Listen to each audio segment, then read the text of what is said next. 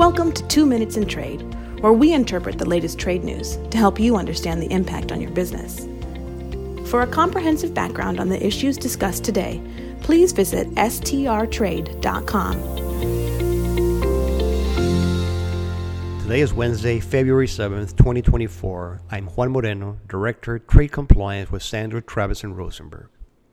A recent Congressional Research Service report suggests that as the Biden administration nears the completion of a long-awaited review of additional tariffs on Chinese goods, it could be beneficial for Congress to collaborate with the administration in establishing guidelines for granting and extending exclusions under Section 301 of the Trade Act of 1974.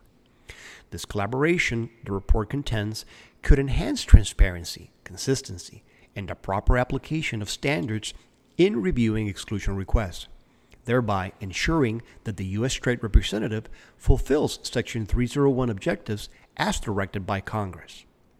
In recent years, lawmakers have proposed legislation to amend Section 301 and have explored options for streamlining the exclusion process through hearings and communications with the USTR. Perspectives on tariffs vary, with some advocating for their realignment with U.S. economic and strategic goals, others for a partial withdrawal to alleviate burdens on American entities, and still others for maintaining tariffs as leverage in future U.S.-China trade talks or to bolster supply chain resilience and domestic manufacturing.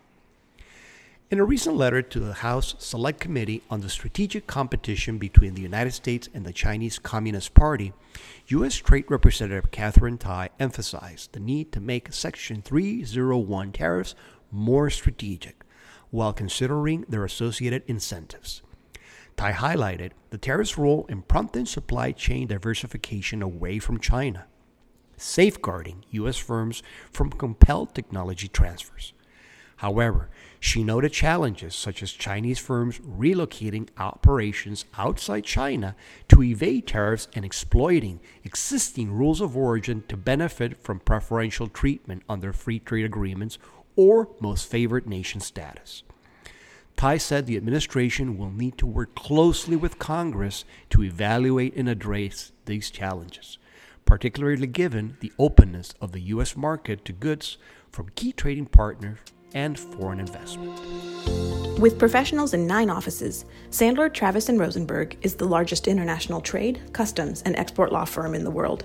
This is for informational purposes only and is not legal advice. The hiring of an attorney is an important decision that should not be based solely upon advertisements. Ask us to send you free written information about our qualifications and experience. Email us at messages@strtrade.com.